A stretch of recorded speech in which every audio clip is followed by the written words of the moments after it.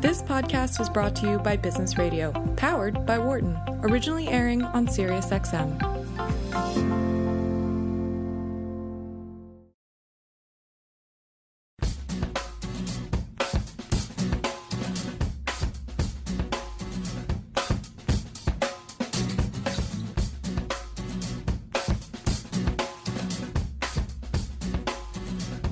Welcome back to Launchpad on Business Radio, powered by the Wharton School, SiriusXM Channel 132.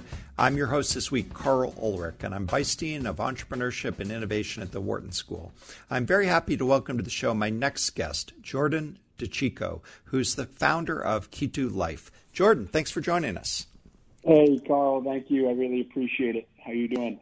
Great. So first things first, I'm going to point our listeners to your website, and your website is Drink Super Coffee, something we should all do more of. drinksupercoffee.com. Yes, sir.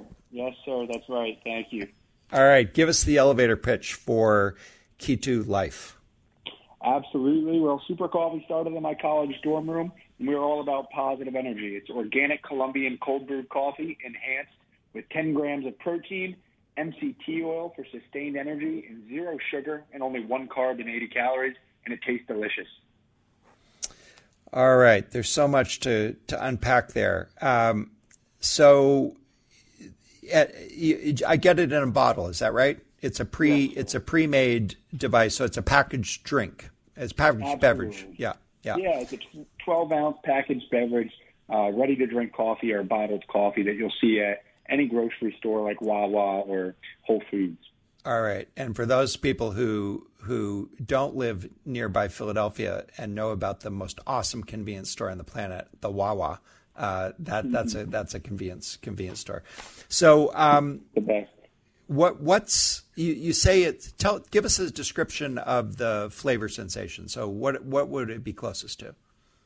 Absolutely. So we really wanted to keep our flavors close to home, what customers would recognize. So you could picture some of our products like a vanilla latte, very creamy and indulgent.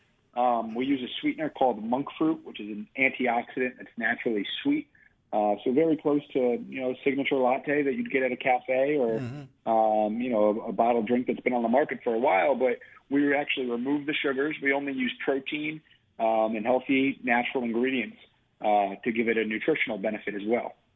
Okay, and so the MCT oil is just, I use MCT oil occasionally. It's pretty neutral flavor, so it just gives it a little sort of creaminess or mouthfeel probably. And but in terms of sweetness, 1 gram of carb would suggest it's not very sweet. Is that right? Just a tinge of sweetness? Not necessarily, because again, we use monk fruit, which is an antioxidant. It's actually 250 times sweeter than sugar. No kidding. Yeah, it's pretty cool. It's from Southeast Asia. We ship it indirectly. We work with some great farmers down there, and it tastes great. There's not a lot of aftertaste. It's really smooth, and again, it's an antioxidant. That's where the sweetness is coming from. And we have our core flavors are vanilla, a mocha, and a hazelnut, which are fairly sweet. And then we have an original flavor, which is completely unsweetened for those who like their coffee a little stronger. Yeah. And then the last ingredient that I forgot to mention is protein. And you said 10 grams of protein? Yep, that's right. 10 grams of protein in every bottle. So not meant to replace a protein shake after a workout, but more so just some healthier replenishment rather than adding cream or half and half to your coffee. All right. So now that we got a sense of the product, you said it really quickly, but give us the origin story again. Yeah, absolutely. So it started in my dorm room just at Philadelphia University up the street from me there. I played basketball there, Division II school. We would have 5 a.m. basketball practices. And I loved coffee, but I really didn't have time in between class and practice to go back and brew some. So I was looking for a ready-to-drink bottled energy drink that I could bring with me throughout my days. But unfortunately, all the market had to offer, especially in that functional category, was products loaded with sugar and artificial ingredients. Mm-hmm. To me, it didn't make a lot of sense because the people who needed these drinks the most, were the ones who were the most active and probably really cared about what they put into their body.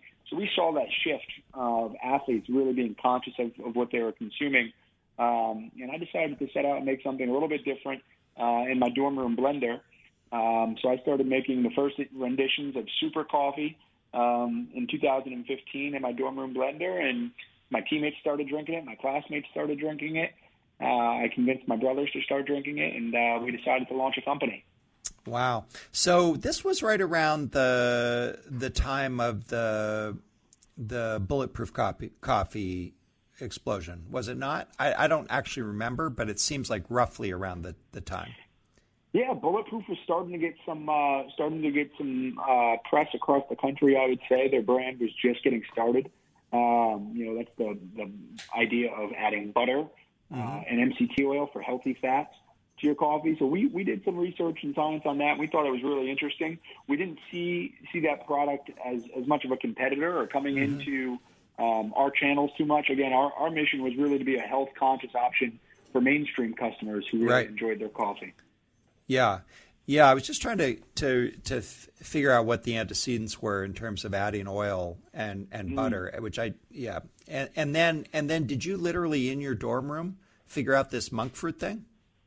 Yeah, in the dorm room, we were testing for about 11 months straight, straight through the summer and season, and we worked with stevia and all different types of sweeteners, maple syrup, agave, and ultimately the goal was to get to 0 grams of sugar with nothing artificial. But while delivering a taste profile that mainstream customers could really enjoy, and we found a special, very pure formula with monk fruit. The customers really seem to love. Yeah, so monk fruit, I could think of it as effectively as stevia, but using it in its complete natural form. 100%, and we like to say much less aftertaste. Where stevia, some customers might be a little sensitive to it. Monk fruit is much smoother and a much more premium option. Yeah, awesome. So then what happened next? Did you just all of a sudden find yourself in business, or was there a transition where you said, "Oh, I got to make a plan, raise a few bucks, and actually make this a business"? Yeah, I wish I just found myself in business. That would have been pretty nice. No, so what actually happened was that my brother at the time was playing football at Georgetown University down in Washington, D.C. So I moved in with him for the summer, and he was getting ready to go into his senior year. I was just finishing my freshman year, and I said, "Hey, I think I'm going to try to start a coffee company. Would you want to help me out a little bit?" And at first he said, "No way."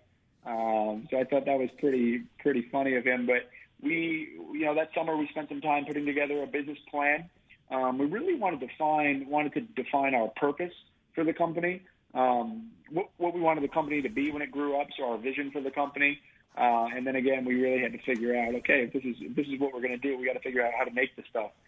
So we really set out that summer to create an MVP, a minimum viable product that we could start to show some customers. And how'd you do that? We talked to about 20 local manufacturing facilities, just some small culinary kitchens in the area, somewhere where we could make a safe product, consistently and kind of scale, where we could be servicing a few stores in that area so we can gain user feedback. So we found that culinary kitchen in near Bethesda, Maryland, where actually Honest Tea got their start. And we started producing for about 1 to 2 small stores in that area. And we kind of went store by store and didn't look back from there. Was the original product a refrigerated product, or did you crack that at some point later? Yeah. The original product was refrigerated, which had its own set of issues, right? Because we had a very short shelf life, and you always face the challenge of product spoiling, which can lead to some financial issues and also scaling issues. So we knew over time we needed to get to a point where we could have a real state-of-the-art manufacturer, who could make the product safe as a shelf-stable item. But there's just a critical mass you need to hit. So we put a plan in place that basically said, look, after the first year, our volume can hit X amount of cases, we'll be able to make it to the next level of manufacturing and hopefully get ourselves a national partner. Roughly, just for our listeners who are interested in the food and beverage space, roughly how big do you have to be before you can get a serious partner to produce for you? Yeah, I would say, for our manufacturer, we are at about 40,000 cases per production run. And that's the minimum run. And that's about, those are 12 packs. So that's, right about 500,000 bottles, which is a significant investment, when you consider the raw materials and production costs that go into that. So you got to have some customers up and running. You got to have good proof of concept, and you got to have some financial backing to keep the business, moving. Yeah, whoa, that's a big number. Help me make the bridge from, and tell us how you made the bridge from making it in a commercial kitchen in Bethesda, Maryland, as a refrigerated product, to how you get to be big enough to order 500,000 bottles. Yeah. Again, it took about 12 months to really to gain that traction. And over the course of those 12 months, we went from 0 stores, right, that MVP product, to about 50 stores, manufacturing the product on our own, and making our own deliveries every day, getting the customers, getting the feedback, improving the product, and selling enough of it, where, again, we weren't quite at that level where we would be selling 500,000 units anytime soon. But based on our trajectory, we knew that if we could get there, we'd be able to raise a little bit of money, our first seed round of financing beyond friends and family. And if we could get to that production level, we'd have a 12-month shelf life. So we said, look, even if we only could produce once in the first, 12 months, we would have enough product to really, go out and build the brand and take it to the next level, and maybe raise another seed round to continue to grow. Yeah. So let me just underscore that, because I now I sort of get it. So once you say, okay, we're unlikely to get stuck with a few 100,000 bottles of this stuff, or 10,000 cases, we're gonna find a way to put together a couple $100,000 to place a big order. Absolutely. But we got a 12-month shelf life. Yeah, absolutely. And again, it wasn't just the reoccurring orders we had coming in from those 50 stores. We also had several commitments for larger customers. So we knew that we'd be turning inventory a little bit quicker. That allowed us to raise money at a little bit of a better valuation for the brand that early on too. So we're looking forward 12 months and saying, hey, yes, here's where we are today, but with financing from strategic investors, we might be able to be here in the next 12 months based on the customers that we have coming on board and this new potential manufacturer who we'd really like to make the move to. Yeah. If you're just joining us, you're listening to Launchpad on Business Radio, powered by the Wharton School, Sirius XM 132. I'm Carl Ulrich, and I'm speaking with Jordan DeCicco, who is the co-founder and president of Key2 Life, which makes super coffee. So Jordan, you alluded to financing. Tell us a little bit about the financing milestones. Absolutely. Starting with the dorm room and then your brother. Yeah. Absolutely. So early on, I think, like most entrepreneurs, we started with the family and friends round of seed financing, where basically we needed something to really get the business off the ground to prove concept. As you can imagine, as a freshman student athlete, I really didn't have any sort of capital to launch a business. So we were able to raise about $30,000, which was all we needed to really get the business off the ground and prove that concept in the first few months. From there, we had enough proof of concept to go beyond friends and family. We raised an additional seed round of about $50,000. And again, that allowed us to scale the brand to a point where, again, we could go out and to other investors in the area, angel investors outside of family and friends, and say, hey, look, here's what we've done in revenue to date. And after that initial about $110,000 in seed money, we had a pretty decent run rate. That first year, we did about $250,000 in sales before scaling to that larger manufacturing facility. Where, again, we raised another seed round of about $250,000, so $250,000 from some angels in the D.C., Virginia, Maryland area. And then again, things kind of picked up in year two, where we went from $250,000. We raised our third seed round of financing, and then we did just over $1 million in year two, which was 2017. Got it. All right. So I would describe that as quite organic, sort of a little bit at a time, prove a milestone, raise a little more money, and that the advantage of that, of course, is you avoid a lot of dilution. The disadvantage is you're always raising money. Yeah, exactly. So we have three brothers are the co-founders. Two of us create and sell and market, and the other one raises and manages the money. So we have good balance there. Yeah, I got to ask you about your family. I've got when I always worry that I'm not going to have enough to talk about on these shows. It's never happened in 5 or 10 years I've been doing it. But I have this pink sheet of paper, and it has some questions I can ask if I run out of time. And I looked at it and just busted up laughing, because my first question, my go-to buffer question, is, what advice would you offer to your 25-year-old self? And you're laughing because you're not even 25, right? No, I'm 23 today. So. Yeah, so it's hilarious, because I'm like, wait, Jordan's 23. So Jordan, you don't sound like you're 23. So when you were growing up, tell me about your family. Were you just wired to be an entrepreneur from the time one of those kids who were 12 years old was selling stuff? Yeah. I think so. My parents and brothers definitely described me as very obsessive. As a child, very passionate, very obsessive.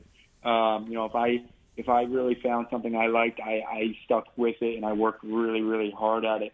And I think that's one of the traits an entrepreneur has to have. Mm-hmm. And we were athletes. Both of our parents were Division I college athletes, and I was the youngest of three boys. So very competitive growing up, and I was always the short end of the stick. But it was really my will and determination, I think, that even allowed me to step on the same field as my two older, bigger brothers. So I think that kind of transition, through high school into college, and then definitely into our first venture here at Key2. Yeah. All right. So I got a bunch of. By the way, I didn't need that question as a buffer question, but it was just amusing because I was guessing you weren't even 25 yet. So there's a couple other things. I looked at your LinkedIn profile and noticed you list Teal Fellow, and that's of course not of course. Some people. Why don't you say what it is and how your experience was with the Teal Fellowship? Yeah. Sure. Well, the Teal Fellowship is basically an entrepreneurial grant and program set up and managed by Peter Thiel, one of the co-founders of PayPal and initial investors in Facebook. So he's based out of San Francisco and now Los Angeles, actually. And it's a 2-year fellowship for what they believe, the top 20 student entrepreneurs who apply. And basically, you trade your 2 years of college, right? You go on a 2-year stop of school to join this program where you get $50,000 in exchange per year, so $100,000 total to stop out of school and focus on your venture. So I spent 2 years in that program, and it was really transformational for us and our brand. So it was it was instrumental in enabling you to do this thing. Yeah, absolutely. It really was. It was that blanket of security, I believe, where you don't have to pay your founder a salary, which, early on every dollar matters. But then also a vast majority of experience and advice and mentorship, and also a level of validation as well that may put the brand in positions or opportunities that we might not have had. And we always say you got to create your own luck. And when you create your own luck, you still have to maximize the opportunities that present themselves. So I think we got some good opportunities from it, along with some other benefits that we really took advantage of and learned a lot from. Yeah. All right. So you don't really toot your horn about this, but I inferred from an image somewhere, either on your LinkedIn or maybe on your company website, that you also did Shark Tank. Is that true? Yep, absolutely. We also season 9 of Shark Tank, which was a great experience as well. Tell us about that. Yeah, absolutely. So it was we had just finished we were about halfway through our second year in business. So this was 2017. And, someone had posted on LinkedIn actually, hey, I have a connection to Shark Tank and, I'm local in the Washington, D.C. area. And if there's any good brands interested in Shark Tank, maybe shoot me a message. And we weren't really too interested. We always thought it could have been a distraction. Yeah. But we saw this message on LinkedIn, and we shot this fellow a note and said, hey, we might be interested. Here's our story. 3 brothers, college dropout, and we're doing pretty well. Brands catching on, etc. And a few weeks later, we heard back that some of the producers caught wind of the story and were interested. And just like that, we sent in our formal application.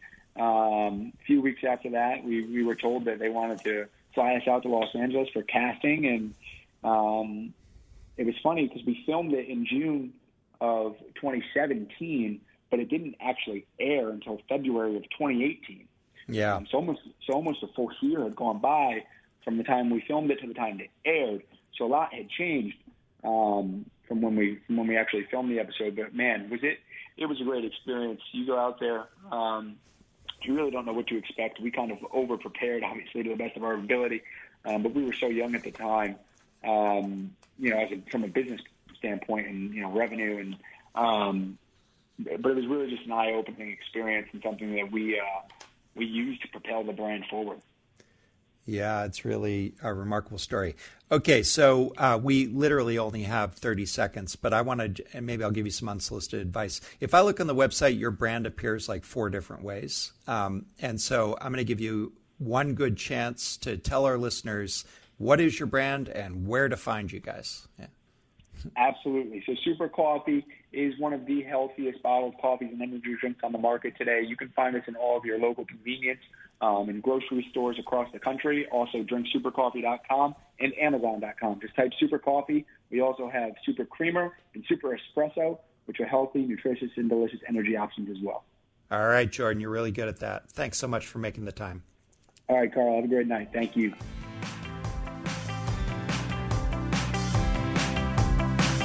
I'm Carl Ulrich, Vice Dean of Entrepreneurship and Innovation at Wharton. Launchpad is produced by Business Radio, powered by the Wharton School.